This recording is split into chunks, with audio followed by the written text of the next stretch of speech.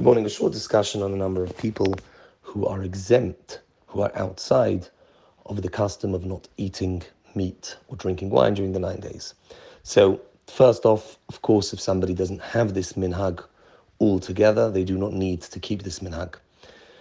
Meaning, the obligation is only in as much as there is a minhag. There is no halacha in the Gemara that says we may not eat meat or drink wine during the 9 days. Even a community that has this minhag, not to eat meat or drink wine during the 9 days, nevertheless, there is a question as to whether ketanim or ketanot, minors under the age of 13 and 12, boy, girl, if they are within this minhag. That is a subject of great debate. There are three opinions in the poskim.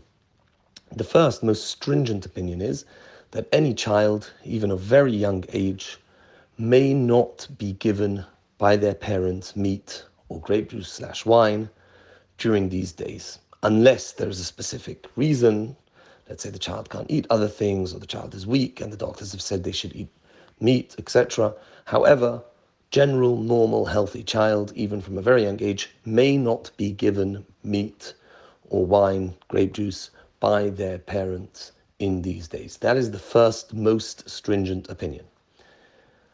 The second opinion is, it depends. If the child is of age, that they understand the concept of avelut for Yerushalayim, I would imagine that that would be 6 or 7 years old, probably 7 in most cases. It has to have some element of appreciation and understanding that there is avelut for Yerushalayim.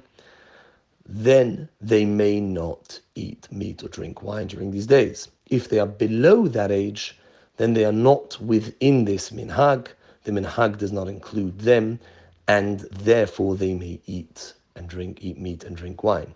The third, most lenient opinion is that seeing as this is only a custom, the custom was only accepted for gedolim, for adults, not for minors, and therefore, strictly speaking, a girl until 12 and a boy until 13 may eat meat and drink wine during these days.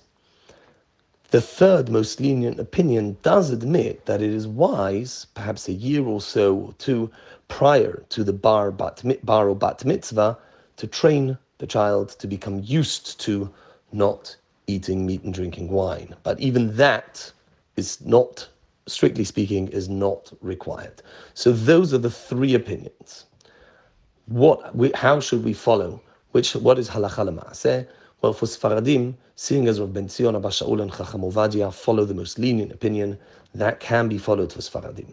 So for Sfaradim, a child under the age of 13 or 12, if they're a girl, may eat meat and drink wine during these days. Once again, it's commendable to start at least a year, before the bar or bat mitzvah.